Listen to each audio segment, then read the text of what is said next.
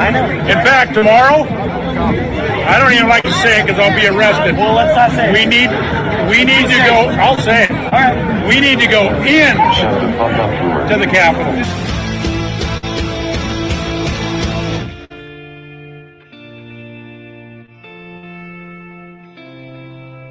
Tomorrow, we need to go into the Capitol. When it's time to live and let die, and you can't get another try, something inside this heart has died. You're in ruins. What are you thinking? It's getting out of control. 21 guns, lay down your arms, give up the fight. 21 guns, throw up your arms into the sky. For air. 21 guns, lay down your arms, give up the fight. God! 21 guns, throw up your arms. This is gorgeous. If you're tear gas in there, it's on fire or something. Going back, Tim McVeigh went to Robert Millar's compound before he built the murder. That's something we can talk about later.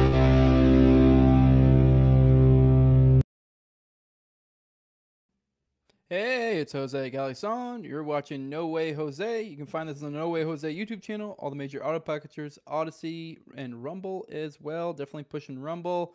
I just got another age restriction recently, and that's what they did last time before I got a strike. So, Rumble, or start listening on audio. That would be my suggestions, because I don't know how long I'm destined for YouTube. But, yeah. And with that, also, I do want to remind you guys, if you want to support this, patreon.com/NoWayJose2020, lowest level $2 where you get this early content.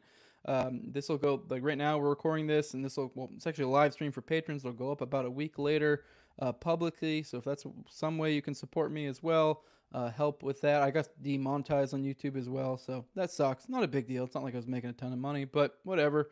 Stuff adds up. But I do want to also recognize my sponsors from my patrons real quick. I have Toad, at Tower Gang Toad. You can go follow him there.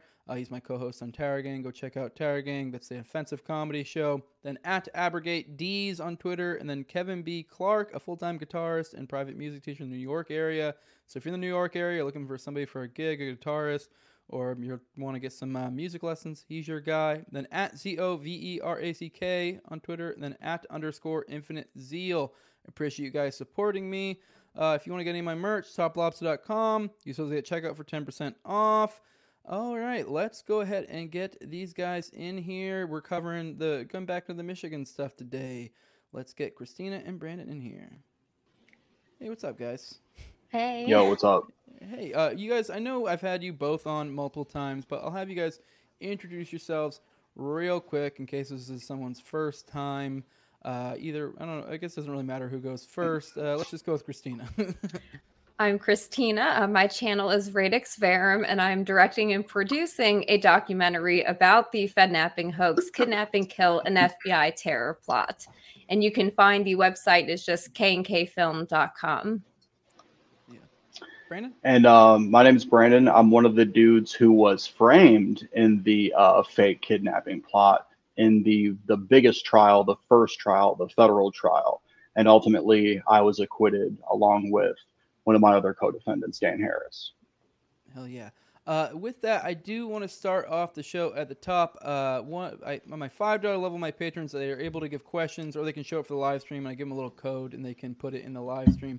I have Jay West ask you guys, in the case of the last 3 conspirators being found not guilty, where does this leave this case, and what would Radix and Brandon want to achieve? I figure that's a good place to start out. I mean, that is a little bit, I guess, a spoiler, although, I mean, that's kind of immediately what we would probably get into. That's the newest development right now. I'll be honest, I haven't been following this case very closely at this point because to be completely frank, I was not very hopeful here. I did not think it was going to turn out well, and I was very surprised. But I guess, yeah. So what are you guys' thoughts about what's next? Where does this leave this, and what can be achieved at this point? Well, I would say that it's a good thing, number one, because people kind of were able to say previously that only 2 guys had been acquitted, right? And then you had, 5 that had been convicted, and there were 4, I think, who took plea deals. And so at this point, now there's 2 juries. There are 5 people that have been acquitted. That's really half for half if you take out the people who were coerced into taking plea deals. So I think that's a big deal. And my hope is that it helps the appeals of the men that are still in prison and hopefully eventually leads to getting them out. Brandon, you got any thoughts? Yeah, on absolutely. It?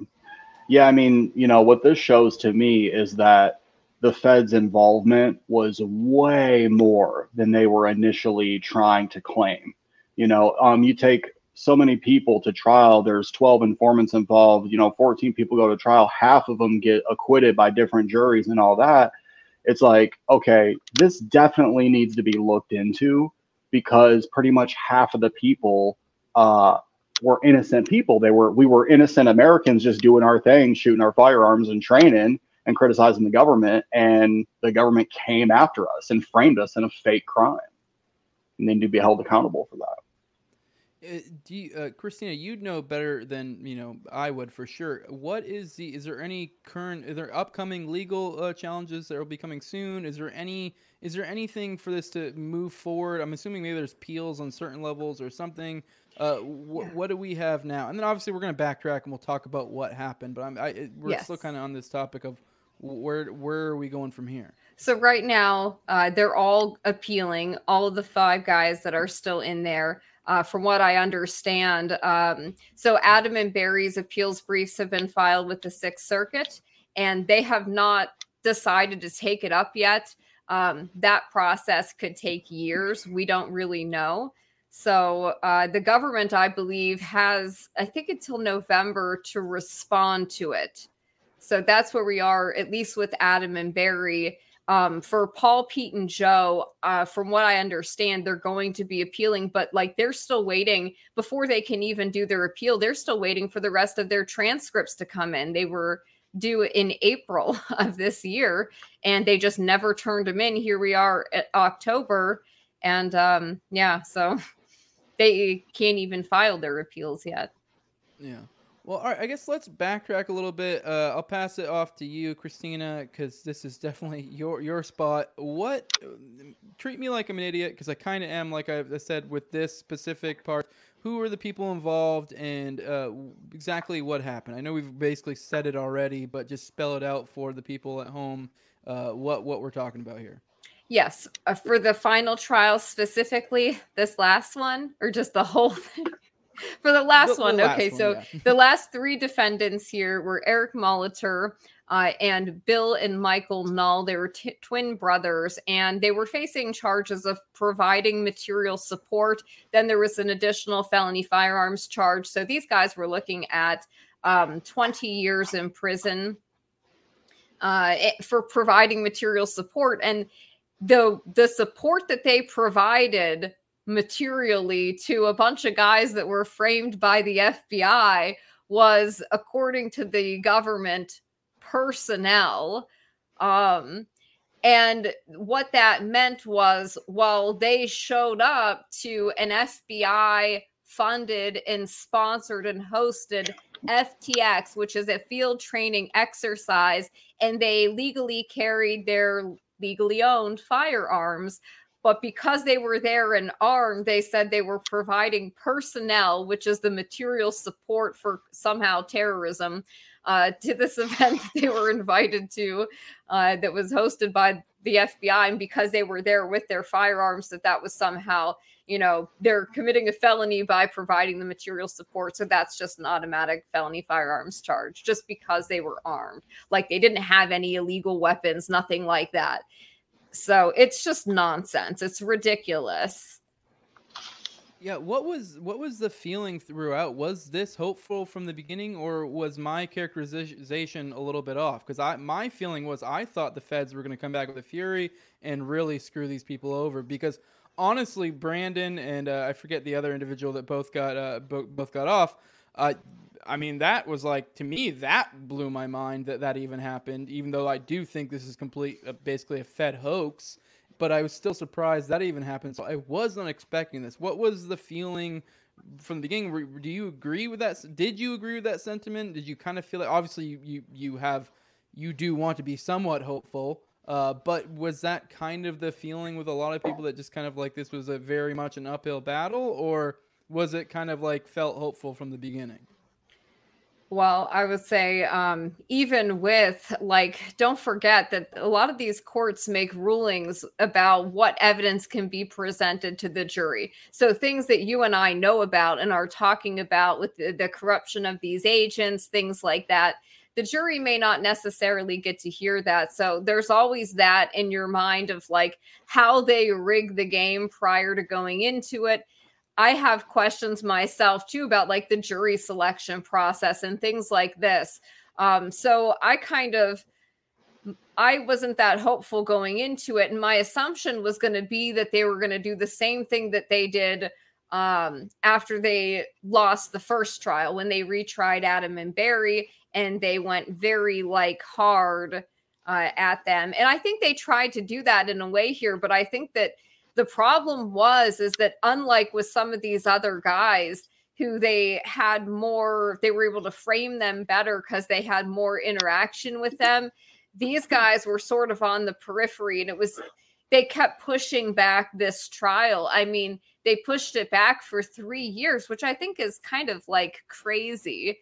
You know, it's certainly not a speedy trial, even with COVID or whatnot. I think that's kind of ridiculous. But they kept pushing it back. So that was an indication that they knew they didn't really have anything, and it was a stretch. And that's why when we saw this trial play out, it was all about Adam and Barry. It was Adam and Barry. They would just play like clips of them. And the stupidest thing about that is these are clips from public Facebook videos of them just like ranting and stuff. So very silly. Oh, Brandon, were you about to say something? Yeah, I mean, I was, coming into this, I was just really interested to see how they were going to put this together, because I remember seeing the Knoll brothers. I remember seeing Molitor at, like one or two of these events. And, my situation, they were trying to say that I was like one of the main guys. I was like an enforcer for Adam and Barry and all of this bull crap.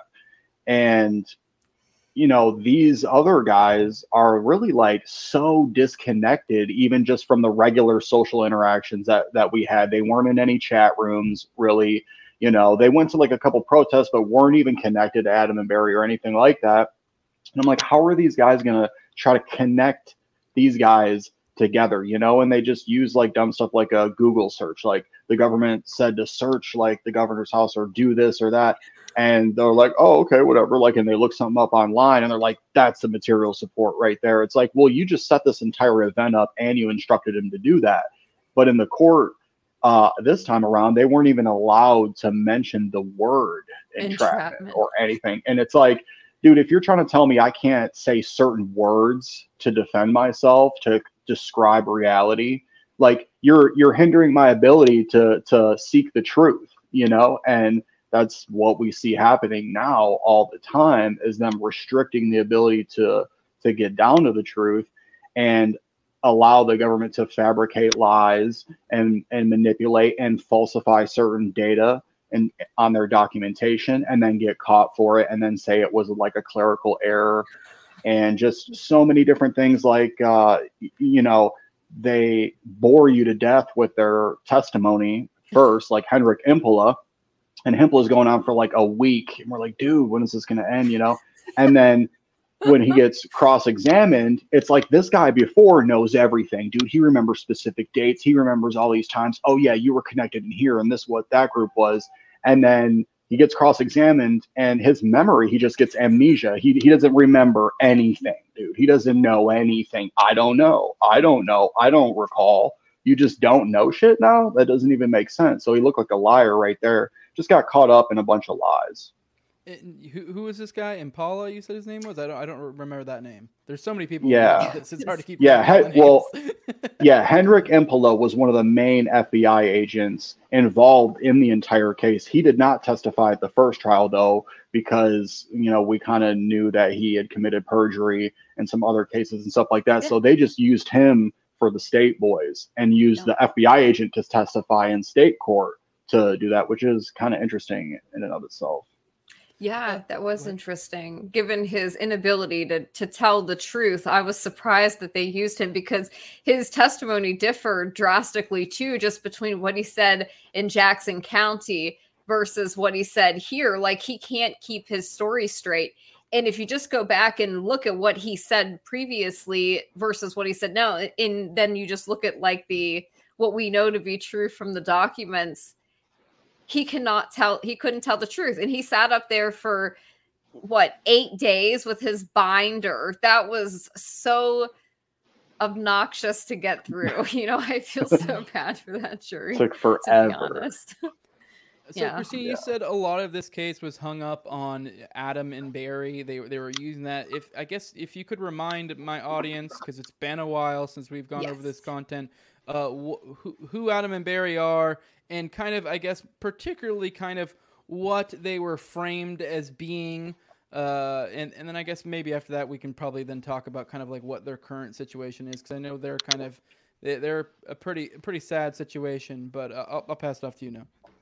Yeah, so Adam Fox was the gentleman who was framed as the ringleader in this. Adam was just a guy who was kind of, you can say, down and out at the time. He was living in the basement of a vacuum repair shop. He had just gone through like a divorce, and I think he didn't really have a lot of friends, and he had a very obnoxious girlfriend. And then the FBI, of course, befriended him. And Barry Croft was also framed as a ringleader. He was an older man that was a truck driver that lived in Delaware at the time. Father of 3, and very same situation. He was targeted by the FBI, and that's how they kind of introduced these people together. So these guys were framed as sort of the ringleaders of this. So they were able to secure convictions for them. So now they're able to hang their hat on that to then try to build their future cases off, is kind of what it sounds like. Yeah. So what is their current situation? I know they were having a lot of issues with their prison situation. I know they were essentially in kind of like a max security type stuff, having a lot of issues. Has any of that stuff alleviated, gotten worse? Are we seeing any, maybe some hope, a glimmer of hope that something will change? Or so Adam is in AdMax now. So he's still in Florence Supermax, but he has a little bit better conditions. I believe he is, instead of having 1 phone call a month, I think he gets 4 a month now, but that's it. Barry, he still gets just 1 phone call a month. And they said that they were going to put him in the communications management unit of Terre Haute Supermax. Then that turned out not to be true. Then they said they were going to send him to ADX. Then they said they were going to send him to Gen Pop. And so from what I understand, he's trying to appeal that decision, but that's where he's headed. So right now he's in the shoe still. How's the situation work? Oh, go ahead. Sorry, but just to add, his communications have been really limited. People are able to write him letters, but it's not clear that he's getting them, or there are long delays in when you send the letter to when he does get it, or same with receiving them. Like, I received a letter from Barry that was dated like May, and I received it 2 months later. So there's things like that going on, but then they're letting certain people talk to Barry and communicate with him all the time, while nobody else really can get through to him. So it's very difficult. We don't really know what's going on with him right now, and there's no real accountability with like the Bureau of Prisons. Yeah, once he's in there, he's like hidden from the world, and you don't know what they're doing to him. If you make it to where only certain people can talk to one person who is essentially in an abyss, you could change their mind, right? And maybe make them think certain things, because I know what it feels like being locked up and you're in a completely different world. Like, you have to attach to certain things and like live that, because there's like almost nothing else to live for, kind of. So you just like have this smaller kind of thing that you focus on and be that inside this box. And I think that's partially what's happening. Plus, only like a specific person can only communicate with him, which could be influencing him in different ways. Mm-hmm. Yeah. So it's very concerning. Is he having limited contact with his lawyer still? Because I believe last time we talked, he was still struggling to get into contact with his lawyers, which I would think that would be quite the trouble for trying to mount a legal case. I don't know if maybe if that's changed at all. Because obviously, go ahead. Yeah, his appeals lawyer, Mr. Sweeney, has filed his appeals brief. We know that. We know there's been some communication, but unfortunately, his appeals lawyer is not in communication regularly with like Barry's family to provide them updates or anything like that. Like, maybe his prior lawyer was. So it's really hard to know what the communication there is. And then there's issues like his last letter to one of his friends. He talked about how it's common to hear trannies being sodomized at night and things like this. It sounds like very bad, like he's in a bad place. And then him being unable to communicate with people is very concerning, and nobody being able to like understand or figure out what's going on with him. Then he has prison guards telling him things as well. So I think that they're messing with him. Okay. I'm trying to tie this into, recently, you guys, I'm sure both of you thought this was, knowing both of you probably thought this was kind of crazy. We recently got McCarthy booted out as the chair. And I know it's kind of weird to connect this through. To me, that was like, I was blown away by that. Does this get, like, between this and then the case, I feel like there might be an energy amongst, while I have no trust in politicians whatsoever, there may be some sort of energy going forward that maybe, just maybe, something could happen here. Do you think at all that, especially now that there's, 5 people have gone off, I think, if my numbers are correct. Maybe I got that off a little bit. Do you think that there's are you hopeful for any sort of political moves, even if it's just to bring attention to this in the future? Brandon, you take that first. Yeah, I think as far as what the government's going to do, I don't know. I don't really have a whole lot of faith in that. I think there's going to be more energy directed in people like us and just regular people in society that get the information. Like, you get the information, you understand it, you understand that this is what's going on in the government, this is the dynamic. And, if you could choose to like vote a certain way, but I think you should change yourself and change your life. And that will have more of an effect. Like, we want to get to a point in our society where we don't have to rely on these people to live. Like, we govern ourselves, and we can do that. What they could do, what would be nice, is say, okay, well, guess what? Criminally charge all these cops and these judges involved in this shit and all this stuff, and put those guys in a cage, right? But those guys kind of control the guys that put people in cages. So it's like, how is this? It's like a circular thing where nobody's ever held accountable in the government. It's just like, oh, well, the government did this, and like, maybe we'll release the documents 30 years later. Like, where's the discovery? Give us all the discovery now. That's what I'm saying. Hey, guess what? All the cases are over. Yeah, you got some appeals or whatever. Let the discovery out. Let us all see it. But they don't want to do that. They want to conceal the truth.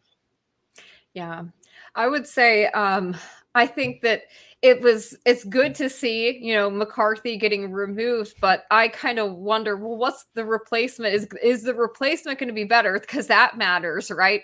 It does. If you move him out and just replace him with another guy who's going to do the same thing, you're not really doing anything. It's just kind of musical chairs, right? Just the illusion of like, oh yeah, we're doing something. But we've had the weaponization committee for how long? And they haven't looked into this case. As far as I'm aware, they haven't looked into J6. So, and we got that Newsweek article that came out that just talked about how they have this new category to target Trump supporters now as DVEs and stuff like this. And again, like still the weaponization committee isn't really doing anything to hold the FBI accountable. Like where are our public hearings into this stuff? Where's the public hearing on the Whitmer matter? What I will say is a good thing is that recently Stephen D'Antuono was asked about the Fednapping case in closed door testimony by the House Judiciary Committee. Now, for people who are unfamiliar with D'Antuono, just to give a brief background, D'Antuono was head of the Detroit field office at the time the Whitmer investigation was going on, and there was a very similar thing to J6 that happened with a storming of the state capitol that the FBI oversaw with the Lansing Capitol Police and all of that. And this guy, D'Antuono, 1 week after these men were arrested in October of 2020, he's personally promoted by Christopher Wray to be the assistant director of the Washington, D.C. field office, and he's there overseeing things on January 6th. He's also part of the Mar-a-Lago raid. But then he later leaves which is interesting. Right after getting promoted to be head of the DC field office, he retires from the FBI right after participating in the Mar-a-Lago raid. And now he has concerns about that. But in any case, he's finally asked about it in closed doors. And he said some interesting things. He said that, number one, his attitude was, oh, I didn't really know much about it. I wasn't really involved. And it's like, sir, you were promoted by Christopher Wray himself 1 week after these guys were arrested, and you're head of the Detroit field office. Like, come on, right? You know, they went in there and they like just shook hands like, yeah, good job, buddy. Here's your promotion, Yeah. So they know what's up. He tried to act like he wasn't really involved and didn't really know anything about it. But then he said, if he recalled correctly, he said that the Michigan case was mostly run out of Washington, D.C. because of the various field offices that were involved. He said, well, that would have been mostly managed out of DC. I would have been involved in briefings and things of this nature. And he said, oh, I don't really know why people are so upset about this. Yes, there was a lot of informants used, but everything was by the book. But he also wasn't really involved, doesn't really know about it. DC mostly handled it. And it's so funny because Brandon and I talked about this when we first started working on the documentary, and we were doing our filming and interviews for it. One of the things that we said was that looking at the discovery, it is clear that this was being run by DC and that somebody in DC had to have been overseeing this and coordinating all of these field offices with this terrorism enterprise investigation. So he basically confirmed what we were positing, over a year ago. So that was interesting. But if he's being asked about it in closed doors, that leads me to believe that maybe there are some people in the Republican Party who are interested in finally looking into these things. And maybe they see with these recent acquittals that, there's a lot of weight to this. It's now 2 juries have acquitted 5 different people. I think that maybe that adds more weight to it. And maybe they are considering having public hearings on it. And I think that would be the next logical step and would be a good thing. So I have some hope that will happen, even if it's just because politicians are like self-serving, right?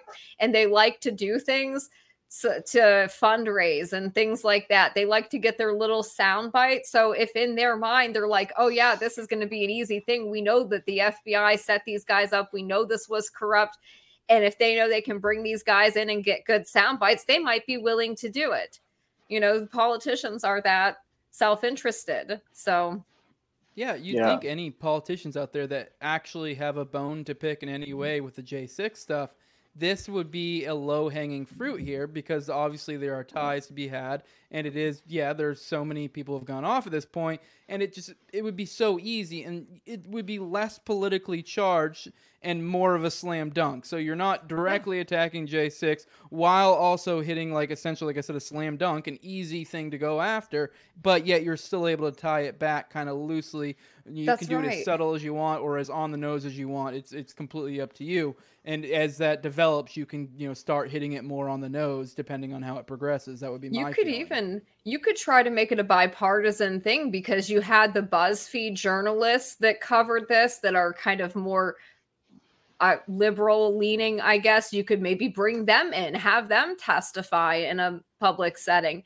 You could bring in the FBI agent who was most likely the UCE Red, who may have been involved in targeting like the BLM guy in Denver and trying to get him to shoot the attorney general. Like, you could make this a bipartisan thing, that this one thing in particular is something that both sides can agree on, and they do. The Intercept, this is a far left publication. They wrote an article about the Michigan case saying this looks like entrapment. They said that. So there are even left-leaning outlets, even Esquire magazine and things like this, that have covered this and looked at it and said this is, there was obvious, if not outright entrapment, there were elements of entrapment, and it should be investigated. Yeah, absolutely. And then one of the biggest charges that Adam and Barry got convicted for was like the WMD charges and stuff.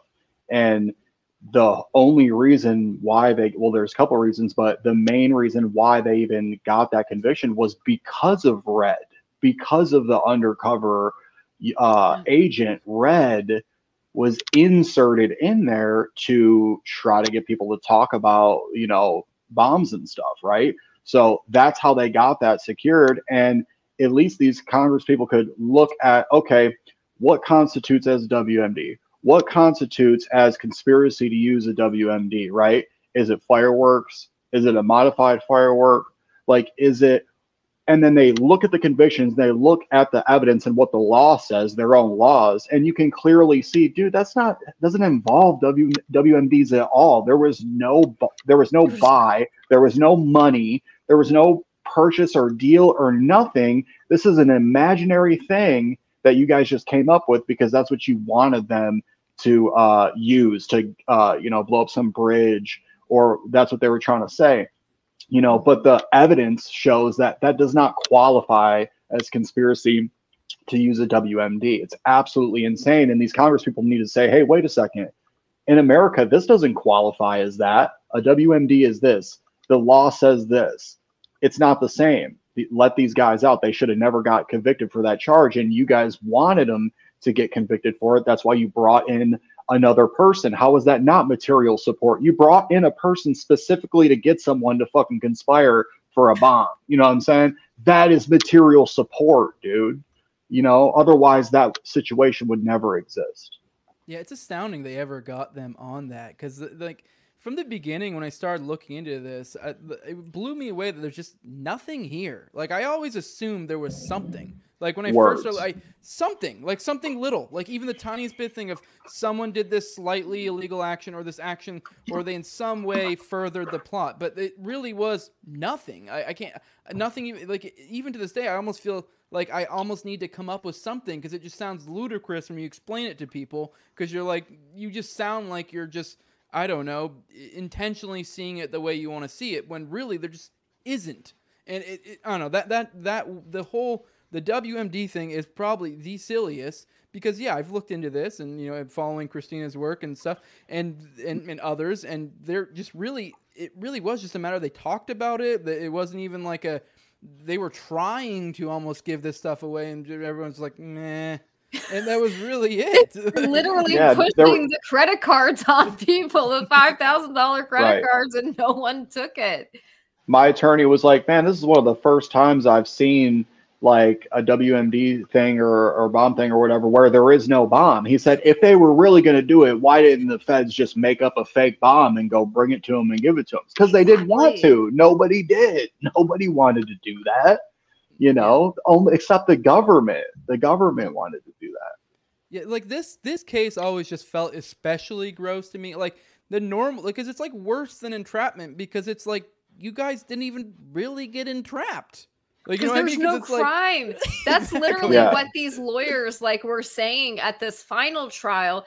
They were saying like we're not even really arguing entrapment here because like there wasn't a crime committed. Like you just duped somebody into getting into a car and then told them to do things while they were in the vehicle and then try to use what you told them to do in the vehicle against them as evidence and then try to fabricate evidence to make it look like what that person said on the way back was actually what they said on the way there to try to make it look like they knew in advance where they were going, where the FBI was driving them, which was to Whitmer's vacation cottage, when that was not the case at all. And yes, Special Agent Impala was caught by Eric Mulder's lawyer, Mr. Barnett, literally fabricating evidence. And he goes, oh, that was a typo. That wasn't a typo.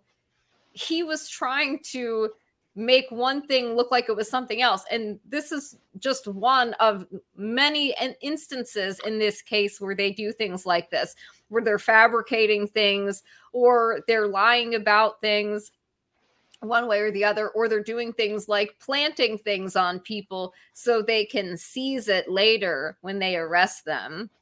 Yeah, they did a lot of embellishment. They embellished a lot. A regular situation, embellish it to make it seem like it was way worse than what actually happened. Yeah, when you read a book like Terror Factory, it goes through like a multitude of examples of entrapment, and it typically is usually something along the lines of the FBI finds some poor soul that's down on their luck, that's been, they're radicalized or whatever, or they actively sort of radicalize them, and they kind of talk about, hey, it'd be cool if you did this, and then they give them everything they need for some sort of act, literally do everything for them except for literally the act itself, and then they swoop in right as they go to perpetrate this act, or they give them a fake bomb or something like that. And and like it was always like this, like there's this weird gray area where most people go, okay, like that feels gross, and I agree, that is gross. I don't think that's something the feds should do, but like there is some part of you where it's like this gray area where you're like, well, I don't know, I mean, I guess like theoretically that guy would have committed a crime. Like you're like, okay, like it's, I mean, like I don't like this, but there's like something there. But like this is just, it's almost like this, like they just like broke. They didn't do their part. Like, you know what I mean? Like this should have just gone away. Like the gall of them to even bring this forward is just beyond silly. It just. It's almost not like just bring it forward, but to bring it forward in the way that they did, where they made this big show of it and they did these press conferences and they said that this was the biggest DT case in a generation, and they acted like Whitmer was in danger and that politicians and governors had to be scared now in the safety of their homes, and we're going to have to increase private security for all these governors and fortify the capitals, and like it was all nonsense. They had to make this big theatrical, over-the-top thing because that's what they always do. And that, in the end, is what is going to expose them the most, because they lie. They just make these false claims, or their story changes 5 different times. Every time they tell it, it's a different story. Yeah, it's so... Go ahead. I was just saying, it's so ridiculous that they will walk by you with a video on their cell phone of like something blowing up, like a car or something that the FBI previously recorded. And then they get together and say, hey, let's bring those 5 dudes over, show them that video on your cell phone, and then they go over there while we're all training with our firearms and stuff. Hey, dude, check out this video. They show you a video and say, well, you were in a circle standing around with everyone and you watched that. You wanted to get a WMD, that's what they're saying. That's literally what they did. They blew up an SUV. They made a video of themselves blowing up an SUV so they could bring in Special Agent Tim Bates, UCE Red, to play the video for everybody. Like, it's the dumbest thing ever, but this is what the FBI is doing. And one has to wonder how much money they're blowing on stuff like that. Think about the average person who's struggling right now to like buy groceries or like make a car payment. And the FBI is just like willy-nilly purchasing SUVs to explode them to make a video to try to entrap a homeless man, you know, and like a group of guys. It's just, it's comically evil. It's evil, though. They were surveilling one of the guys, maybe even multiple, for like months prior before even stuff started really kicking off, weren't they? I wish I could remember which one it was, but I remember there was one guy that was following around. That's Barry. Yeah, Barry.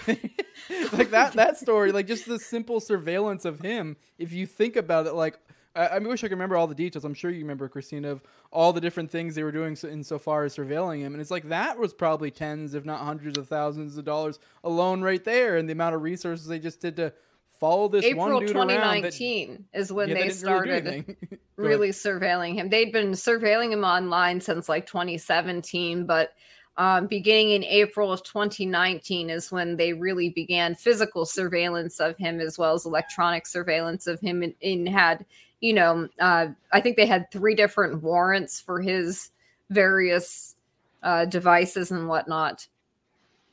Yeah, following him around, you know, as he's driving around his truck and just like taking his kids to school and like. Say goodbye to your credit card rewards. Greedy corporate mega stores, led by Walmart and Target, are pushing for a law in Congress to take away your hard-earned cash back and travel points to line their pockets. The Durbin-Marshall credit card bill would enact harmful credit card routing mandates that would end credit card rewards as we know it. If you love your credit card rewards, tell your lawmakers, hands off my rewards. Tell them to oppose the Durbin-Marshall credit card bill. Literally doing nothing for an entire year. Nothing's happening. It's like, why is this guy being watched? But because nothing's happening, then it's like, okay, well, let's introduce him to this person and then try to host an event. Let's make a meeting so we can introduce him to this other guy we've been following and try to maybe get the 2 of them together and then get them to do something. You know, so like the FBI had to create the situations that would bring these people together. Organically, it never would have happened. And it was so frustrating listening at this recent trial to them talking about the Dublin meeting, the June 6, 2020 Dublin meeting, and calling it Barry's meeting, and the new founding fathers meeting or whatever. They have a different name for it every time they talk about it.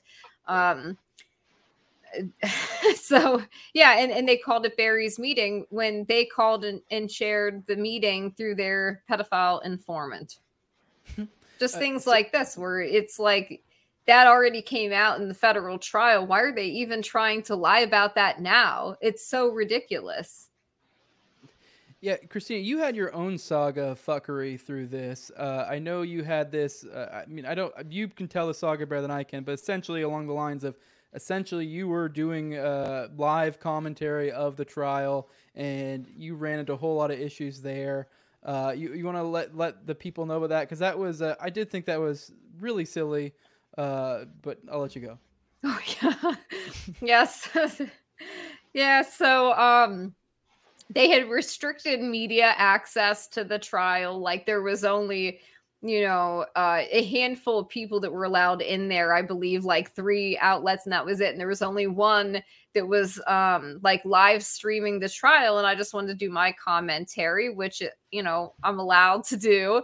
But yeah, so on the second day of the trial, the prosecutor complained about family members being in the live chat. So like, they were obviously aware that this was happening. Then somehow, you know, a complaint was made on my channel, a strike on my channel. I still have the strike, actually. The first 4 days of my trial coverage were completely removed, and Sinclair Broadcasting threatened to sue me, which was ridiculous. And Brandon, you were doing the commentary with me. Like, those streams are mostly all commentary. You know, there were people saying like we were talking so like too much, and I would direct them over. Like, if you want to just watch the trial, you can go here to watch it. I was literally like directing people to their stream. So it was just crazy though. And then there were other channels that were doing it, and they never got the same treatment. They didn't get strikes. And I know for a fact that they were like made aware of that. So I find that interesting. And then most recently, one of them has gone back up. One of the videos that was removed has gone back up on my channel. So I guess that's just another. Yeah, that's just another piece of evidence to show that this entire situation is corrupt. You know, you have a couple people who are live broadcasting this trial that you're openly showing everybody, and it's for the public, and you only go after the people that are telling the truth, right? Like, you got to shut down this portion of it because it's not the narrative that you are trying to push. And we know everything to the point where we can correct it in real time and say, nope, he lied about that. Oh, let's bust this out here. Here's where this says something different, you know, and here's where they said something different in the other trial. And they didn't want that to happen. So they're like, you know, we got to use aggression against them and threaten them and use the government even more against people who are trying to call us out for our bullshit. Yeah, they don't. I think that was what it was, that they didn't like being corrected in real time. Because I had like my stack of documents, and I was just in real time being like, nope, that didn't happen. That didn't happen. He's lying about that. You know, and it's not crazy to think that they would want to shut that down, you know, because think about it. There are people who are involved in this who probably search every night for coverage of it to see who's covering it and what's being said. And so there would be many reasons they would want to shut it down. And it's very telling, again, that I was the only person that they hit with that strike. And then their threat to sue me was obviously not, it was an idle threat. You know, they were just doing this to try to intimidate me. I was within fair use. And obviously, it looks like YouTube agrees with that and has restored at least one of the videos, and hopefully the rest will be restored and the strike will be removed. But this is the kind of thing they do, though, to shut that down in real time. You know, they prevented me for the last few days of the trial. I had to literally, without sharing my screen, narrate the proceedings to people and provide my commentary, just sitting there for hours. For 6 to 8 hours. That was ridiculous, but I did it, you know?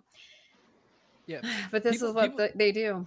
People don't realize how much a strike will fuck you over too. Like I mentioned earlier, I've got demonetized recently for the silliest of things. I don't even know how I go about saying it without getting one again, but there was a certain character that was known for wearing a tall hat that was, you know, many used to be a president back in the day, and I maybe expressed that maybe he wasn't as good as everyone made him out to be. It was that? Then, oh my God. Yeah, it was that. And then I expressed sympathy towards a certain faction in that entanglement that occurred during that period of time.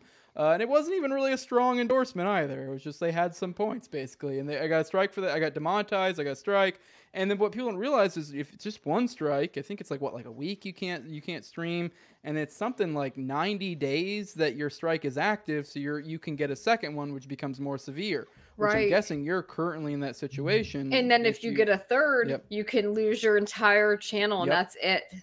Yeah, and when you have hundreds of episodes like I do, and I'm assuming you have a shitload of content on your channel as well, it's just begging. Like if they really want to, they can just start hitting you. And I've seen that happen to people before that, you know, get too close to the truth, and then ding ding ding ding, we hit a bunch of stuff.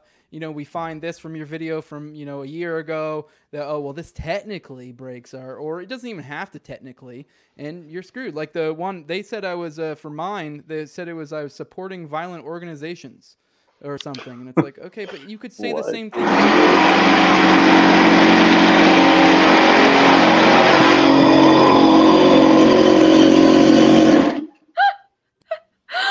Jesus, man. Jeez. Dude, Pops left the air compressor on, man. Damn. And he yells at me for leaving it on. My bad. Sorry. The funny thing too, supporting violent organizations is that if I had said the exact opposite and supported the other group, or made some sort of statement supporting the other group, the one that won, then it would be like, well, you're good. But it's like they're both violent organizations, so I don't know what your point is. But either way, that I digress.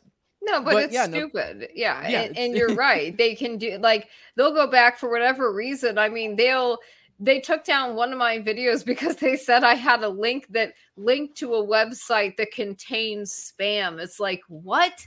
What does that even mean? So the rules are constantly changing too. And then there's no system of hey, everything before these were the rules are grandfathered in, right? Because, hey, this wasn't the rules at the time. So you can't just retroactively but that's what they do.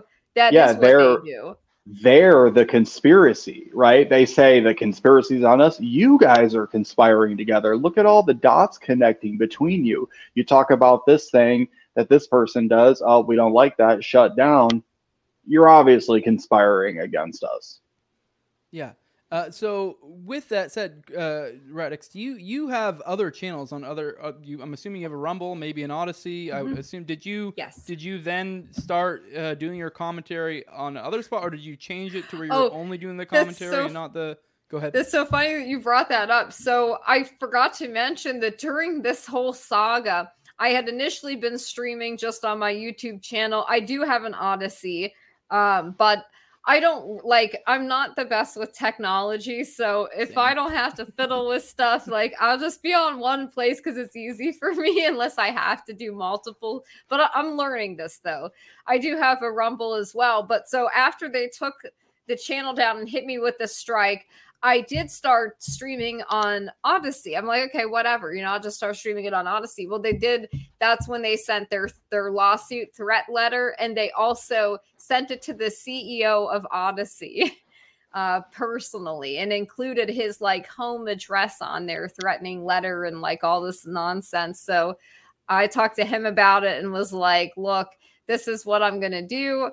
So, I'm just going to, I believe I'm right. I'm talking to lawyers. I believe I'm within fair use, but because I don't want to cause you problems, I'm just going to shut the stream down for the day. And then I'm just going to, do the workaround, which was me just narrating the commentary. But I also believe that they must have sent Rumble some kind of threatening letter as well, because one of my streams there, when I decided to stream on the alternative platforms, I did it on Rumble and Odyssey. Rumble removed it. So they must have gotten some kind of threatening letter as well, which is just crazy. Wild. That they will go to those lengths about me, but then other people on YouTube that were streaming the trial and doing their commentary, they didn't touch them.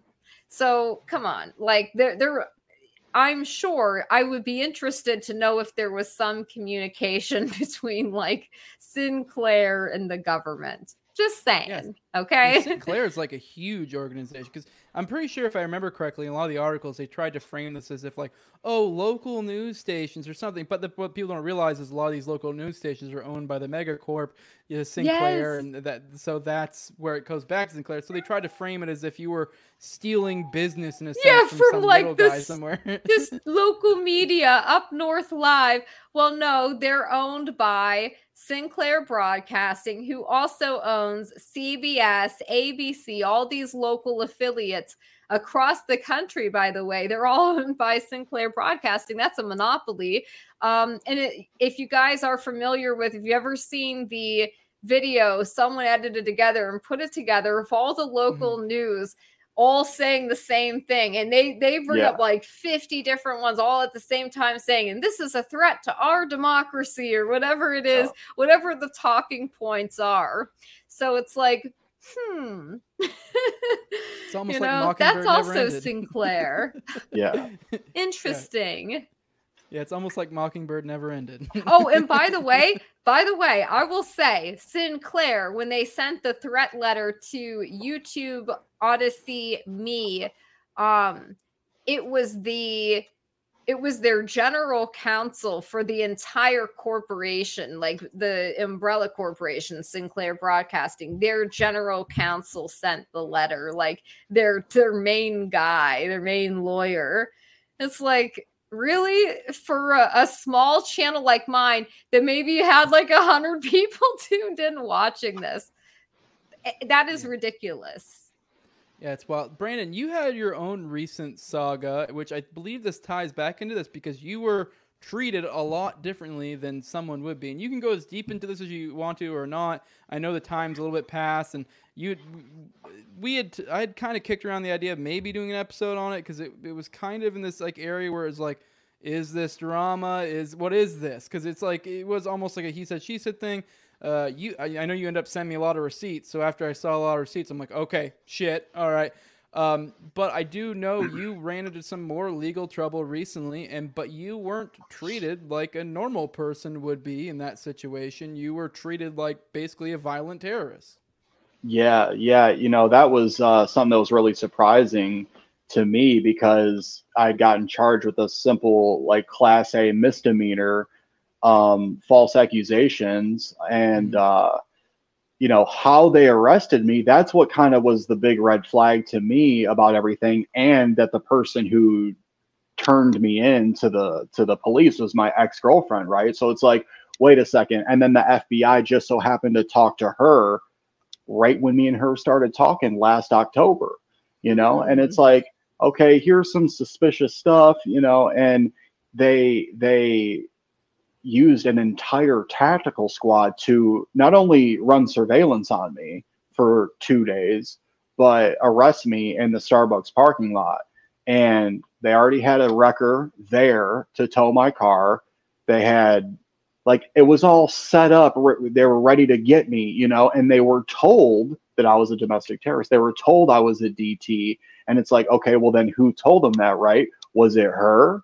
Or did they look me up? Am I on a list? You know, they did not treat me like someone normal from society. They treated me as if I was a criminal and that I did get convicted for this stuff that I was ultimately acquitted for. Because if we remember, Richard Trask actually did beat his wife, you know, blood everywhere and all that stuff. And this wasn't just some false accusations of you know, females being emotional. And yeah, we all saw the blood in that bed. Right. And on him. And they just calmly like arrested him. You know, this dude's working on counterterrorism, this FBI agent, he does this stuff. And they're like, hey, bud, you want to just come in? You know, we'll put these cuffs on. And they roll up deep, dude, surrounded me like 10 cars, officers jumping out of every car, pointing their weapons in my face. Get out of the car. Or no, they said, get out of the car, put your hands on the wheel, get out of the car, and all this shit. I'm like, dude, what the fuck? You know, and then disarm me and then immediately take my guns. Yeah. I do want to real quick do a test. Like I said, you sent me a bunch of these receipts, and a lot of the claims I find incredibly suspect, and I find myself, unless I'm missing some huge piece of the picture, I'm leaning heavily towards your account of the events. You did get a lot of good receipts. A lot of the things that were used as claims that you did something were actually, you showed, you know, proof that these were actually from much, like, literally were the exact photos from way before. So I'm trying to talk around it because I don't know how much you want to talk about that. I'm just saying, because the thing is, this is like almost a reputational attack because now you look worse to the public, and you know, with the claims are being made. So, you know, well, and looks like the same things happening to Barry. Mm-hmm. Yeah. Oh, was there something new there I missed, or? No, I was just going to say that, you know, I had spoken with her, and there seems to be no resolve, right? There doesn't want to be resolved. So I'm at the position where I have to essentially bring forth the evidence that I have, some of it, and give it to them and say, look at this. You guys need to not prosecute this situation. You know what I'm saying? Because it's going to be really bad. This person is lying. You know, and we could do something on it, but there's really been no resolve on it, and I have given up on trying to help them or get them to come clean or anything like that. I don't think they're ever going to do that, and that's something that they can live with in order to make themselves feel better. It's not going to bother me, but this situation is going to get exposed one way or another. And especially people that are involved in LP, they need to know who this person is and what they're doing and their track record, right? Because now for me, I come to find out this person that I was in a relationship with has a pretty long track record of embezzling money from organizations in the Libertarian Party and lying and manipulating and making up stuff. So thank God for technology right now. I got a Galaxy 23 Ultra. Freaking love that phone, dude. Totally transferred all my data back onto it, so I was able to use that to defend myself. And you always want to document stuff like, when you're going out and throughout your life, record things. If you see something weird, like, record that, take a picture. Like, you never know how it could help you later on. And so I did do that. We're going to see this develop. I should be getting my firearms back. The EPO is up. It's expired now. So I have the right to retrieve my property from their custody. They have no authority at all to keep my firearms. And I told them that straight up. So they were kind of giving a little bit of issue about it and moving real slow. But I think the process is going to be developing a lot more quickly now. And then, once I get that, I'll feel a little bit better. But this is still an ongoing thing for sure. Like, this thing is continuing to develop. This person does not want to resolve anything. They want to maintain the lie. So, I mean, as far as I know right now, this is moving forward.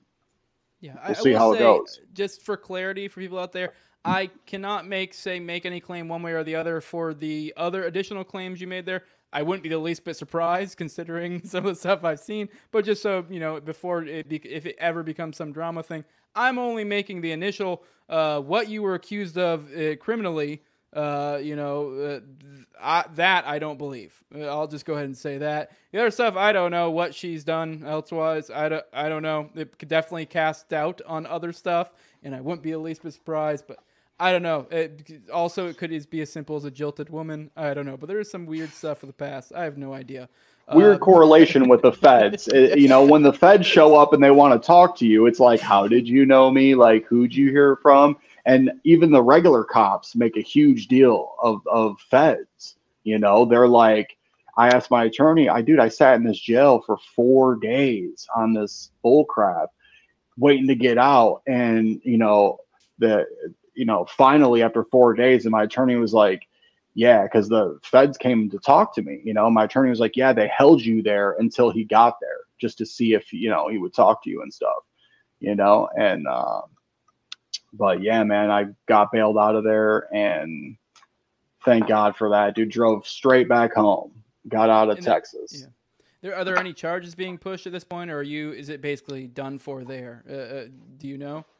I mean, I guess you would know that, but yeah. Yeah. So I mean, right now there's charges in effect, but now it's going to go to a district attorney to see if they want to prosecute it. So essentially, you have an individual who makes a claim, signs a statement, the government goes and arrests that person, then they, that process unfolds, and then they take whatever evidence, right, and say, okay, can we prosecute this person with this evidence? But there's an interesting situation developing where I actually have more evidence than the other person.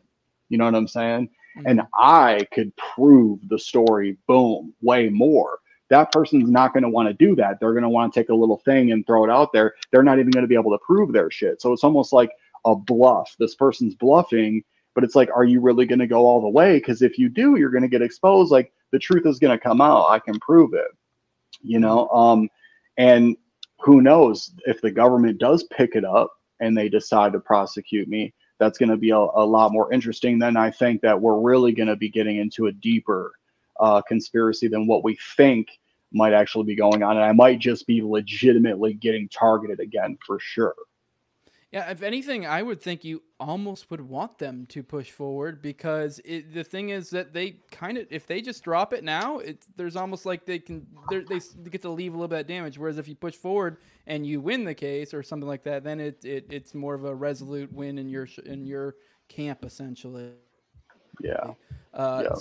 So either way, you got your guns they ain't taken taking away me again? down. I didn't even think of that. Yeah, they ain't taking me out, bro. I'm telling you that right now. They can't get me. They keep trying to come after me. They ain't getting me. They did take my guns, but you know, they left all my body armor and all of my gear, which was, I mean, it's not cool. Like, it's mine, so thanks. You know, but I'm like surprised they didn't take that too. They just took the firearms. And when they were asking me, they want me to verify their mine, right? Because I'm like, I want them back. They're like, well, just because they were in your possession doesn't mean that they're yours. You know, how are you going to prove that? And I said, FBI documentation. And they said, what?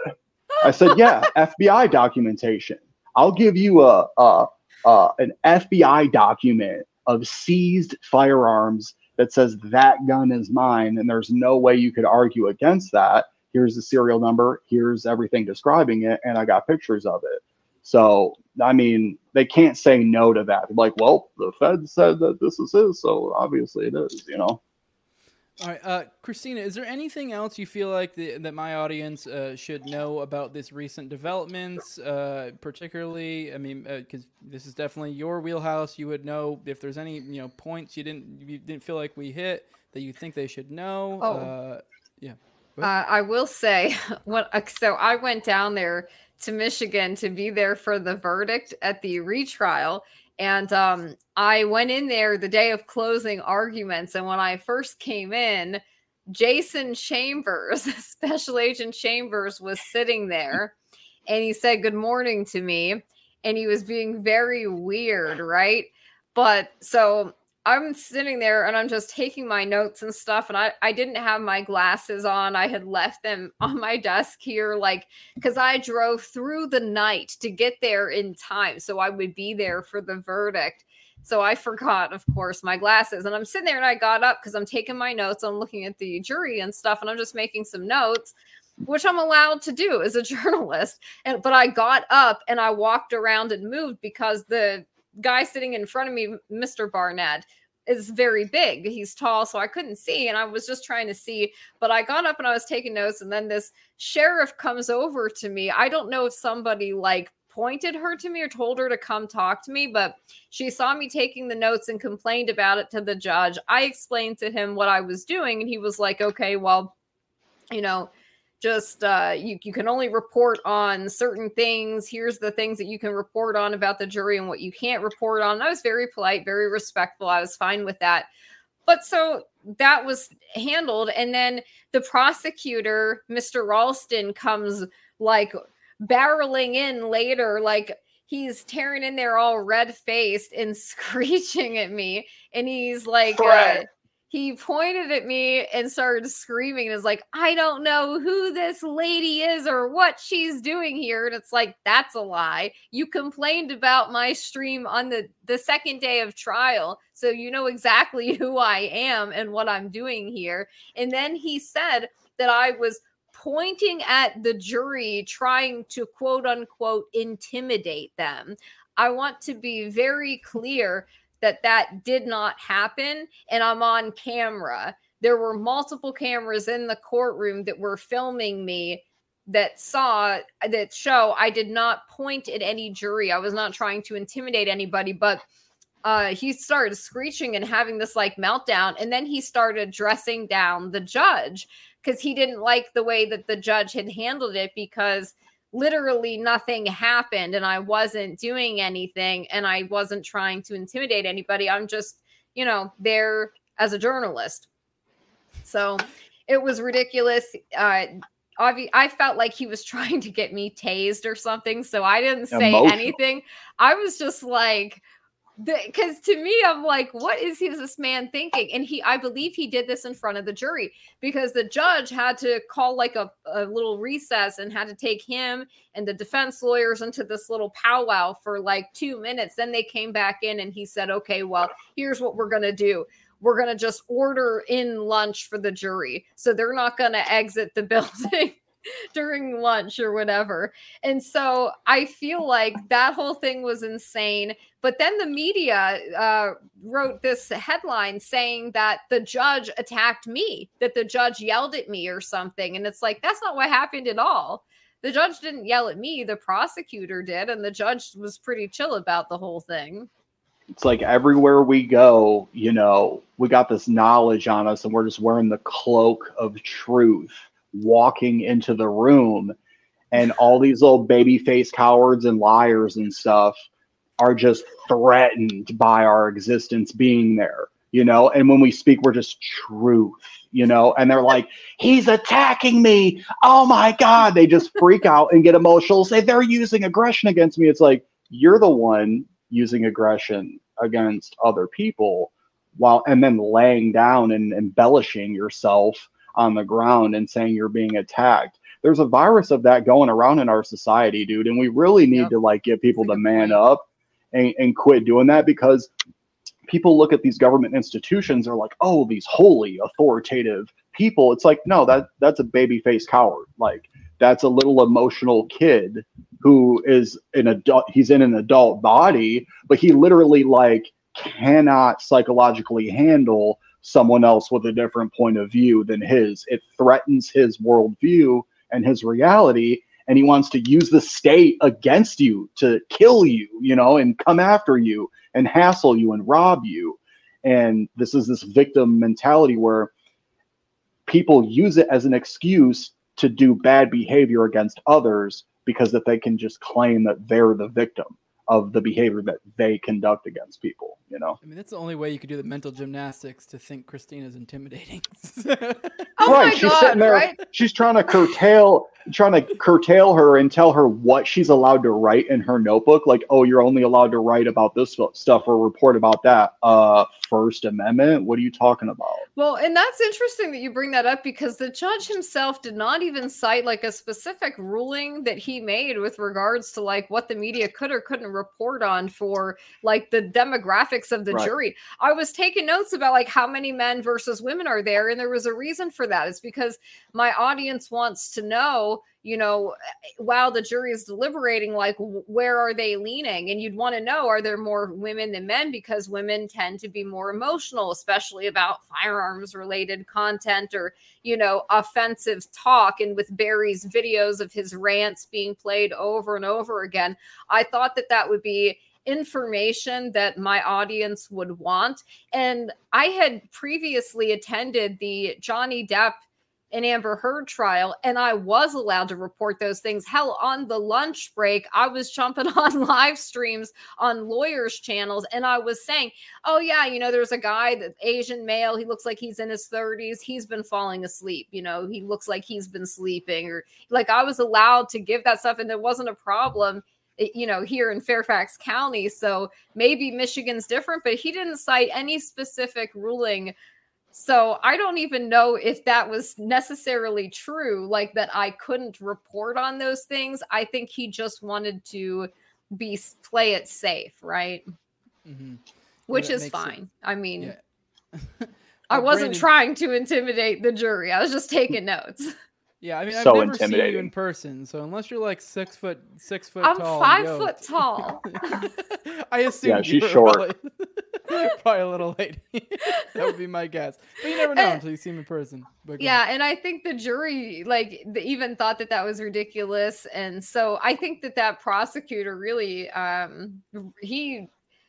that behavior, his arrogance and the way his demeanor and stuff, his tone, I think really that is the mindset of these people, though, of the government. Like, he was a perfect representation of like how abusive and nasty they are, and that they will just lie in order to try to get a conviction. And he did that repeatedly. He did so many disrespectful things to the jury. He took an interview that Eric gave in January of 2023, and he introduced it as evidence in a case from 2020. And he took these little clips and played them out of context. And he literally ended the clip while Eric is like this. And he's going to say something else, and they just cut it off. And so his lawyer had to argue back and forth with the judge about getting a little bit prior to that clip and a little bit after to get the full context of what he was saying. And it completely changed the context. And I think that pissed the jury off. Like, you tried to mislead us. You tried to lie to us, because that was at the end of the day. And they didn't get that full context played for them until the next day. So they went home that night thinking one thing, and then come to find out the next day the opposite was true. They had to see that and be like, this guy's not interested in like telling the truth. He's willing to lie. And if he's willing to do that to us with this one thing, then what about everything else that the government's presenting? Sounds like legal incompetence to me, the fact they would even do that. Like, I don't know, it reminds me still, you brought up the Johnny Depp trial. It reminds me of, God, I wish I could remember when what's her face? God, I can't remember Depp and who was the other girl? Heard, where she brought up one of his ex-girlfriends, and then that allowed them legally to dig into that and made her look even dumber. That's what it reminds me of, because it's like, oh, why would you even bring that up? You know that's not going to end well. Yeah. Her theatrics and stuff, how horrible she did up there on the stand. That was like all of these FBI agents and informants when they're on cross-examination by defense lawyers and suddenly forget everything, or, you know, or can't explain why they're the ones that are doing things that they're not supposed to be doing, like leading groups or driving vehicles and everything else. Well, all right, Brandon, you have any final thoughts before we get out of here? Anything you feel like we should address here? Yeah, I think we just need to address and be grateful that, these other 3 dudes got acquitted. Mm-hmm. I think that's super important. I think it shows that, there's way more to the story, and it shows that innocent people in America are being targeted by the government. Like, that is happening. And thank God some of these guys got acquitted. Because a lot of times people don't hear about it. You're not going to hear about it. They keep it under wraps, and the media, pushes some other story, and, Christina and I got a documentary going on, and that's going to be sweet. We're about to do some more filming for it. And once that gets put together, I mean, we're going to have something that's really like inarguable. Like, you can't, like, this is actually what the story is.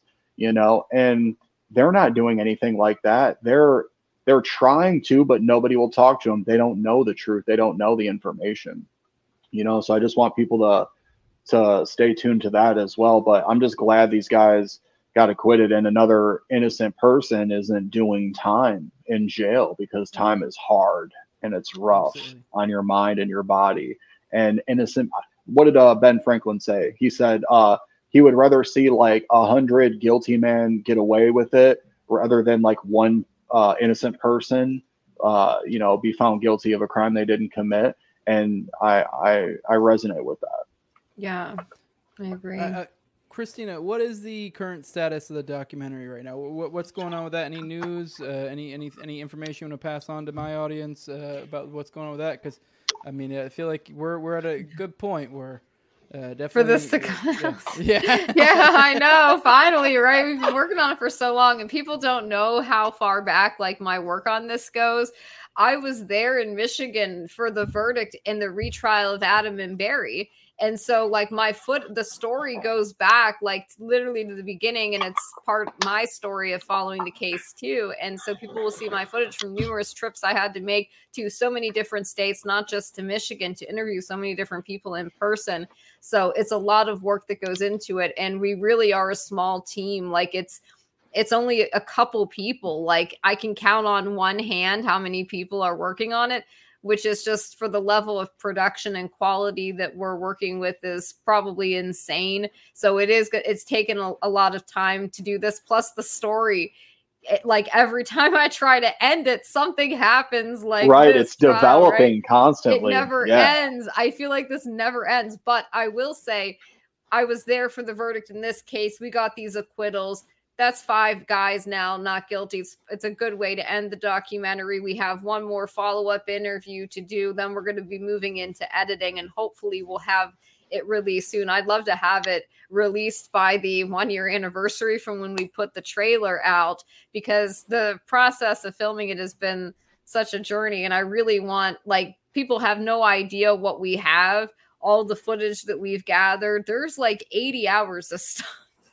So it won't all even make it into the documentary, but there's a lot, and I'm very excited to share it with people. So I also want to remind people too, I want to leave people with this thought in mind, that these 5 guys are free right now. They've been acquitted, but there are still 5 more innocent men in prison right now. And we need to keep the pressure on. We need to keep the story in the news and keep holding the politicians' feet to the fire about getting an investigation into this, because we're not going to just wait for the appeals. The appeals could take years. They're not a guarantee. We want an investigation and a public hearing. We want the discovery unsealed. If there's any lawyers out there that are interested in this stuff, Brandon is an interested party in this. If you would like to represent Brandon in a lawsuit to sue to get the discovery unsealed from the federal case, we would love to do that. You know, there's still a lot more work that needs to be done. So while this was one victory, it's just one battle that we've won in a bigger battle. Like, there's more to come. So just keep those guys in your thoughts and prayers, you know. Yeah, mission creep can be a bitch. Like, when I first started getting the OKC stuff, I started off with Yiki. That's what drew me in. The next thing you know, I'm looking at Jolly West and how he killed a 7,000-pound elephant with LSD. It's like these things are just keeps going. And I mean, with this, it's just ongoing. It's like, where do you draw the line of like, all right, now that like, okay, we're making, this is the product. Because I'm sure there'll be still probably 5-10 years from now, there'll be, the story will continue on and it'll morph into something just like, you know, it morphed into J6, which morphed into something else. And you can follow these trails so far. But yeah, I'm looking forward to whenever it does come out. I do think it's super important. You want to tell people where they can find you at, Christina and Brandon? Yes. My YouTube channel is Radix Verum. I have a website, just to radixverum.com, but also the documentary has channels as well, K&K Film. You can go to the website, the letter K and K for Kidnapping Kill, kandkfilm.com. You can watch the trailer there, and you can just bookmark that and follow that, because that's where I put updates on the documentary. But I'm hopeful to have it released around the 1-year anniversary mark, so maybe January, which I think would be awesome, considering like what we're moving into for 2024. This is going to be very, very relevant, as you know, as we move into that. So I'd love to have it out that soon, but we'll see. There's just so much work that goes into it. People have like no idea. Yeah, that'd be perfect timing, right around election season. Gives this stuff a little bit of time to breathe, kind of circulate around the information, and then boom. But yeah, I'm assuming J6 and all this stuff will be very relevant, even more so here going forward. Brandon? Yeah, you can just search my first and last name, Brandon_Caserta, on Twitter and Facebook.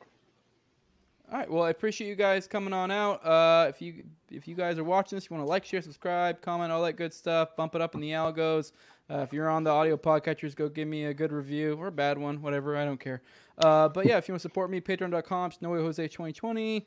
Follow me on Twitter at TowerGangJose. Thanks again, guys. This was fun. I'm sure we'll have more updates at some point when something new happens. And we're out. Oh, yeah.